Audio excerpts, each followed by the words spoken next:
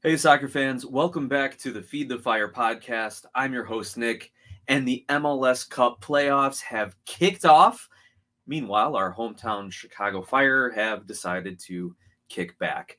While we have other teams playing for trophies, announcing roster moves, looking at new coaches, we have the Chicago Fire organization who is just quiet with everything. But we are going to explore a few rumors and some news and explore some other coverage that has come out this past week on the Chicago Fire, including a little bit of a controversial take to fold the Chicago Fire team. Also, we are going to explore a coaching rumor of Chris Armas. We'll see if that has any legs. Shout out to Adnan Besic, who writes for, or does the Sad Boys podcast and writes for MLS Multiplex. So we will give you our thoughts on kind of a conversation he may have unintentionally started. So stay tuned for all of that and more right after this.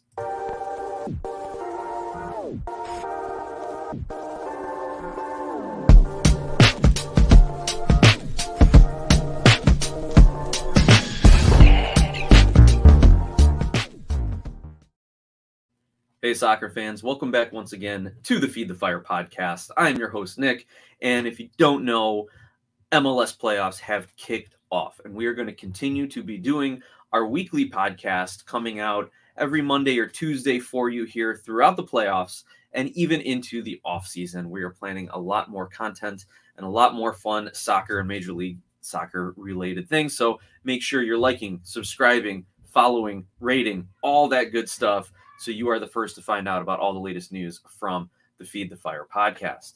Now, as I mentioned before the intro music, the playoffs have kicked off. The Eastern Conference wildcard game was exactly that, wild, with the Red Bulls crushing Charlotte 5-2. This is what Red Bulls fans hoped their team could be throughout the season. You have Elias Manuel with a hat trick, Token and Barlow each pitch in with a goal, and even without scoring, Luquinhas looked dangerous, was getting into some dangerous spots, finding some opportunities. So that is what the Red Bulls wanted to see from their squad throughout the year. Maybe they could turn that into a little bit of momentum against the top-seeded FC Cincinnati once they got into the first round. In the Western Conference wildcard, we saw a Sporting Kansas City team survive the San Jose Quakes on penalty kicks after a 0-0 draw in regulation. They end up winning 4-2. By the way, here's the crazy trivia out of that match. Tim Melia, Sporting Kansas City's goalkeeper, is now 7-0. 7 wins, no losses in his professional career in shootouts. He's undefeated in PK shootouts as a pro. It is a ridiculous statistic, and it shows you just how good he is, and it shows you how much faith his team has in him as well as they got some decent shooters then too. He's still got to convert. But what stood out to me in this match, not only did Kansas City really kind of struggle to find that offense that had gotten them into this wild card spot, but in the PK shootout itself, man, I saw 2 of the worst PKs I had ever seen. And I don't want to dwell on this too much because we got a lot to go over. But seeing Alan Pulido pull up, it looked like he almost pulled a muscle taking that PK and just kind of trickled it to the center of the goal. I don't know what happened on that one. If he was trying to catch the goalie napping or getting him to dive one way or other, realized he couldn't pull it off and just gave up on it. But then with San Jose, the opportunity to take the lead on it or at least come back and draw level because Melia had stopped their first one. You've got Captain Jackson Ewell coming up, and he just skies it, puts it not just over the crossbar, way over the crossbar. And I'll give him credit, I guess, trying to pick out that top left corner. But, man, it was one of the worst executed PKs I've seen. And I know for a lot of USMNT fans, that's just more fodder for them to throw against Jackson Ewell, to never see him in a USMNT jersey again. But it was not a good PK. And it just makes me wonder, why are penalties so bad?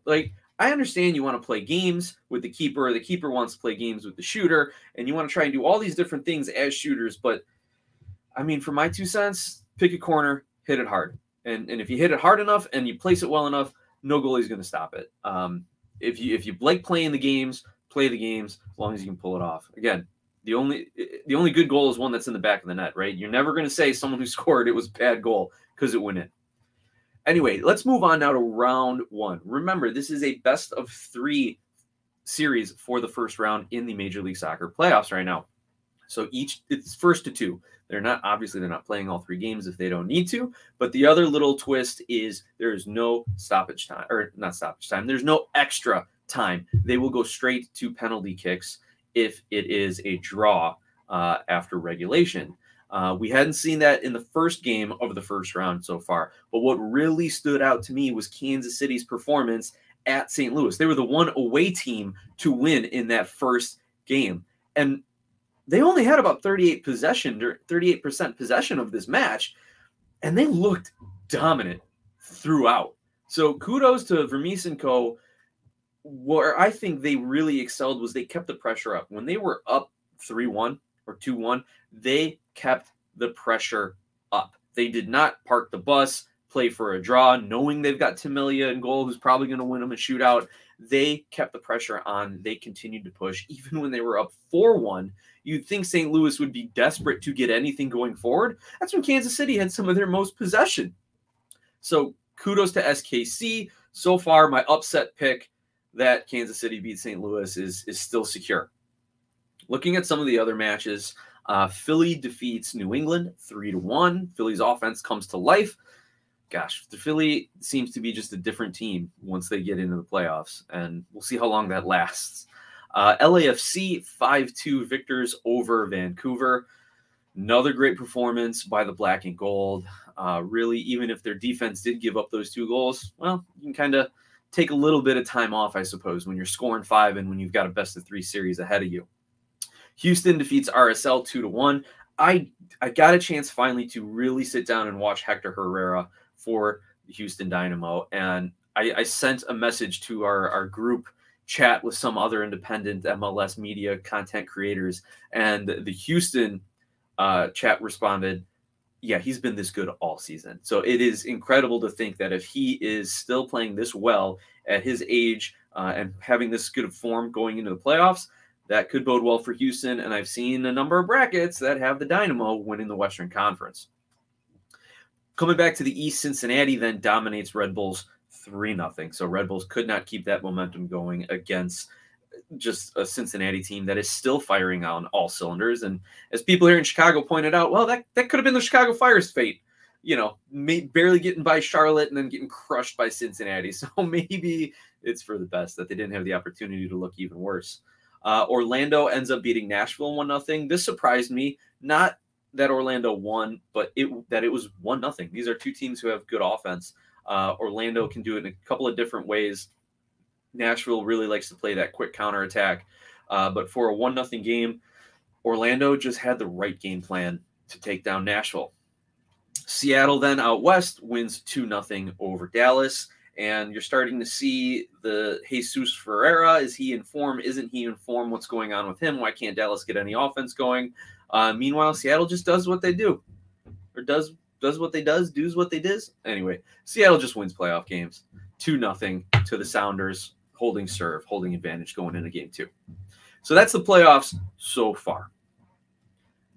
Next topic I wanted to go over with you all here is an article that came out by Oren Schwartz a few days back, probably about 4 or 5 days ago now.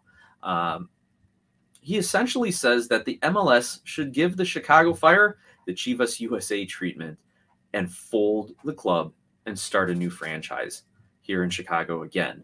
One of his comparisons was, look how it worked for LAFC. They shut down Chivas, they bring in LAFC, and LAFC is one of the top clubs. That's fantastic.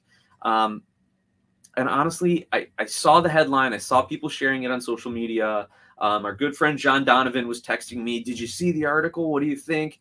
I'm just like, I don't want to get into this clickbait, because it's totally clickbait. The idea that the MLS is going to fold the Fire, especially at the end of year 2 with new ownership and with a new coach on the way, potentially GM. You know, we're not holding our breath to see Heights get moved.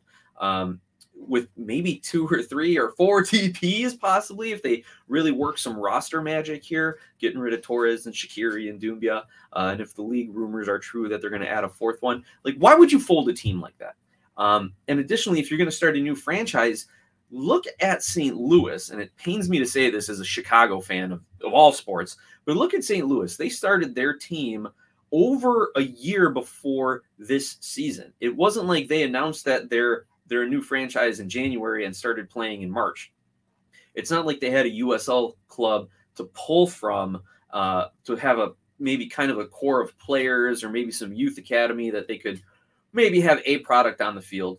Nope. St. Louis spent over a year developing this squad, bringing in a coach early, making their first DP signing, bringing in players, and they had an entire year to work together before they played their first MLS game. So if you're going to do any sort of expansion, franchise, whatever work here in Chicago, that is something that I think clubs and the league need to look at. Like, give your team a little extra time to build a roster, to build an organization, to get people in place. The only counter argument to that I can see at this point, just off the top of my head, is you need to take advantage of the fan base getting excited for a new club. Like, you're going to get them all ramped up. Hey, we got a club. And then, like, they got to wait a year and a half for a game. So that would be the only caution on that side of it. So I really don't think the whole idea of folding the Fire and starting a new franchise is even realistic, is reasonable, is within the realm of possibilities, or even something we should be discussing, especially because a club like Cincinnati can turn it around. Colorado was on the verge of turning it around, and then they had some issues. RSL is like on the verge of turning it around with a couple decent player signings, a good coach coming in, new ownership, right? Like, you can do that in MLS within a season or two. And the problem with Chicago not being able to do it is we've had now, 3 owners in the last 5-6 years, probably as many coaches, probably as many DPs. Every coach has had a different philosophy.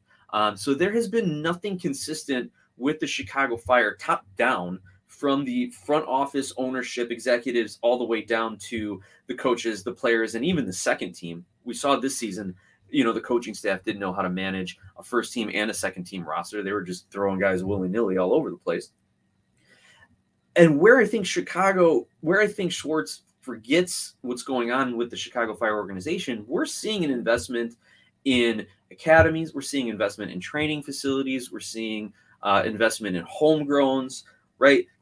So they're kind of building that foundation quietly. And I don't know if the Fire need to be doing a better job of marketing that and putting that out in the open to kind of let the fans know that this isn't just we're doing everything for the first team and the rest of the organization be darned. Like, they are trying to build that foundation. I don't know if they're doing a good job about it. We certainly haven't seen it on the first team and to a lesser extent on the second team. But that is kind of the goal, I think, right now for Mansueto's first couple of years, is you need to build that foundation in order to have the sustained success.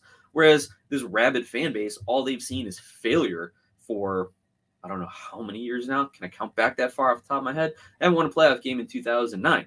As I put on Twitter, I have had more marriages than the Fire have had playoff wins in the last 12 years. By the way, marriage count 1. Still with my lovely wife of 11 years. So something to keep in mind there as you go through this article, as you see the kind of arguments that Orange Schwartz is putting forth. Again, I hated clickbait. I did go and I did read the article, and what he says is true. The Fire have performed very, very poorly on the field. Obviously, we know their playoff record or lack thereof. Attendance is very, very poor. I think the average attendance this season was a little over 18,000. But if you think about it, the Inter Miami match, when they had 60,000 plus there, that would be the equivalent of 3 games with no attendees. So that is hyperinflating the statistics. So I'm not going to discount it because you got them in the stadium. You got the ticket sales. Who knows how that's going to translate in the future? But we just maybe need to put a little asterisk there and qualify the attendance of the Chicago Fire this year. But again, poor performance, poor attendance. But I think he's missing those bigger points of We have a new owner. It's in his second year. His focus right now is elsewhere. Heights sold Mansueto on, I can build a playoff team this season. And unfortunately, he could not build out the top part of the roster. I don't think anyone is arguing that Haile Selassie was a terrible signing, that extending Mauricio Pineda was a bad idea. I don't think anyone was saying bringing Xherdan Shaqiri in initially was a bad idea, but then they saw the price tag, and then they saw he was just here to kind of keep in shape before the World Cup last season, and who knows what he's doing here. Quick move to fire Ezra and then just have Klopas kind of run the same thing back. Bringing in 2 assistants for Klopas, and now I'm not making any announcements about it. Like, we're seeing the front office, they can do like the depth stuff, like finding Jonathan Dean, who I know he's a flashpoint for a lot of people and who want to talk about American soccer, but finding Jonathan Dean, again, getting Wyatt Olmsberg back to health, keeping him there, leaning in on Gutierrez, Brady, bringing in Chris Mueller, who looked like a really good signing until he got hurt this season. Suke, decent signing. Again, I don't think he performed to the level he should have or we expected. But again, we're getting those decent signings. And when the Fire make the playoffs, fingers crossed, or are back in contention for a trophy, you're going to see guys like Suke, Dean, Herbers, Pineda, maybe Chris Mueller as your subs, as your 12 through 17 on your roster. And then you just have to have, your hit on your DPs. That's where they've missed. And that is the biggest thing in MLS. If you are going to win, you need to have good DPs. And that is just like an NFL franchise who cannot hit on a quarterback. Gee, sound familiar, Chicago fans? People get fired over either giving bad deals to or drafting terrible quarterbacks. Or in the NBA, if you are drafting terrible first-round picks and you cannot develop any young talent. Thank goodness the NBA got the G League and they can actually start developing things instead of just relying on colleges to do it for them. I digress. You know what? Maybe I'll go talk about that with my friend, the Sports Page blog, about how the G League is going to be good for college and the NBA. Again, another topic for another time. But what the Fire as an organization need to do is hit on their top-end signings. They have not. Again, whether or not they keep Heights, whether he gets to a different role, all to be determined. The Fire have been mum on it, despite speculation being Heights would not be affecting day-to-day management going forward. Now, speaking of those DPs, speaking of that, here was my last note on that point. The Chicago Fire are much closer to Cincinnati Wooden Spoon and, Toronto in their early days, which can be turned around with maybe a couple years of good signings and good management moves than they are to Chivas. And again, it was a different ownership issue, right? Chivas being owned by the group in Mexico, the original Chivas club, who really ran clubs. They tried to run this club the way they ran their Mexico club, and it did not work. So anyway, there's a couple other notes I wanted to throw in there. But speaking of our DPs, we've all had our opinions on Shaqiri, on Torres, Jairo Torres, and Usman Doumbia. We all have our opinions based on how they've played, definitely colored by how much money they're making. Xherdan Shaqiri is the 3rd highest paid player in MLS this season, and when he was signed, he was the highest paid player in MLS. Who are the other two, you ask? Well, Chicharito, who got signed shortly after Shaqiri, and I wonder if we dodged a bullet there, Chicago Fire fans, because there's a lot of interest in him coming to Chicago, and I think it was between the Galaxy and the Fire when he said he was going to come play in MLS. Maybe we dodged a bullet there, but I don't know if I'd rather have an injured Chicharito or a Xherdan Shaqiri who constantly thinks he's injured. I don't know. But despite our subjective opinions, objectively, they are the worst DP trio in MLS. And this is from an article from The Athletic here. And here's what The Athletic said. This is absolutely the worst money spent for production DP situation in the league. Torres, a supposed attacking player, I love that, supposed attacking player, who signed for a $6 million transfer fee, has exactly 0 goals and 0 primary assists in 41 Chicago appearances across all competitions. Shaqiri is a defensive liability who has not added anywhere near enough value going forward. He was signed for $7.5 million and has the 3rd most expensive salary in the league. On the goals plus front, if they each played just one more half, Torres would rank 30th, just above Jozwiak among wingers, and Doumbia would be 16th among defensive mids, just below Will Trapp. Yep, so Will Trapp is better than our DP D-mid. The article continues, it's disastrous. They'll try again in the winter. If Doumbia's loan is made a permanent transfer, he won't have to be a DP next year, so they'll have at least one spot open and as many as 3 if one or both of Torres and Shaqiri leave. So here, that's what they wrote. Here is what it came out to, that the 3 of them combined were 22nd in minutes amongst other DP groups. They were tied for 24th in goals. Shaqiri had 5 goals. Torres and Doumbia had 0. Not that we expected any of those from Doumbia. And they're tied for 24th in assists. Shaq with 5, Torres with 1, Doumbia with 2. But if you look at their goals added for their groupings, for the different positional groupings, right? They're 18th in the league. They actually have allowed 0.78 more goals than, say, the average, right? So they have, as a group of designated players, been a negative impact on the season. And in their individual positions, they have all negative goals added. With Xherdan Shaqiri, 17th of 22 attacking midfielders, he actually is at minus 0.55 goals added. So, or we could say 0.55 goals subtracted from the Fire this year. The Fire would have actually been a better team if he didn't play. But a lot of fans already know that. Now, what does this mean for the organization? It is a poor reflection on the players, first and foremost. They sucked. They sucked this year. So they have to wear that. They have to own that. I don't think it's going to bother Shaqiri or Doumbia all that much, and it probably is not going to bother Jairo Torres all that much either, just the way he likes to be about town, getting in social media posts. But it's going to affect his next contract. It's going to maybe affect where Doumbia goes. I hope not to see him back here. I hope we can get a better player on this roster, or at least a younger player that we can develop into a better player, maybe sell on. I would hate to see any of these 3 guys be on the roster for next year, but that's not my call. So not only did the players play poorly, and it reflects on them, the coaches had terrible game plans for these guys. You've had Xherdan Shaqiri and Brian Gutierrez now for 2 seasons, and very, very rarely were Ezra and his staff or Klopas and his staff able to figure out the way to best utilize them both together. They couldn't figure out who's going to play central. They couldn't figure out who's going to play on the wing. They couldn't figure out who's going to come off the bench if they need to. The best was when one of those 2 guys was injured and the coaching staff didn't have to make the decision. They just picked the other guy.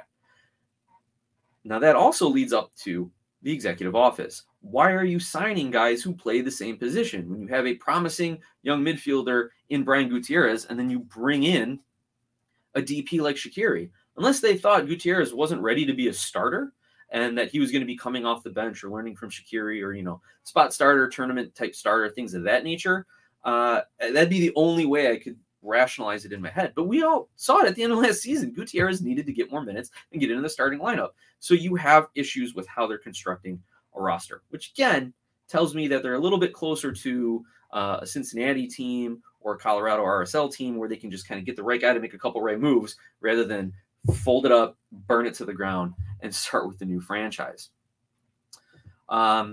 Speaking of Heights' signing, remember, his best signing was probably Marin Haile Selassie.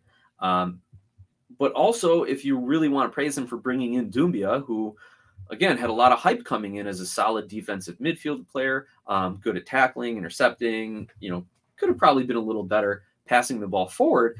But what's that tell you about Heights? His 2 best and biggest signings have been from the sister club in Lugano. Does he not have a scouting network? Maybe we got to talk about that a little bit more often.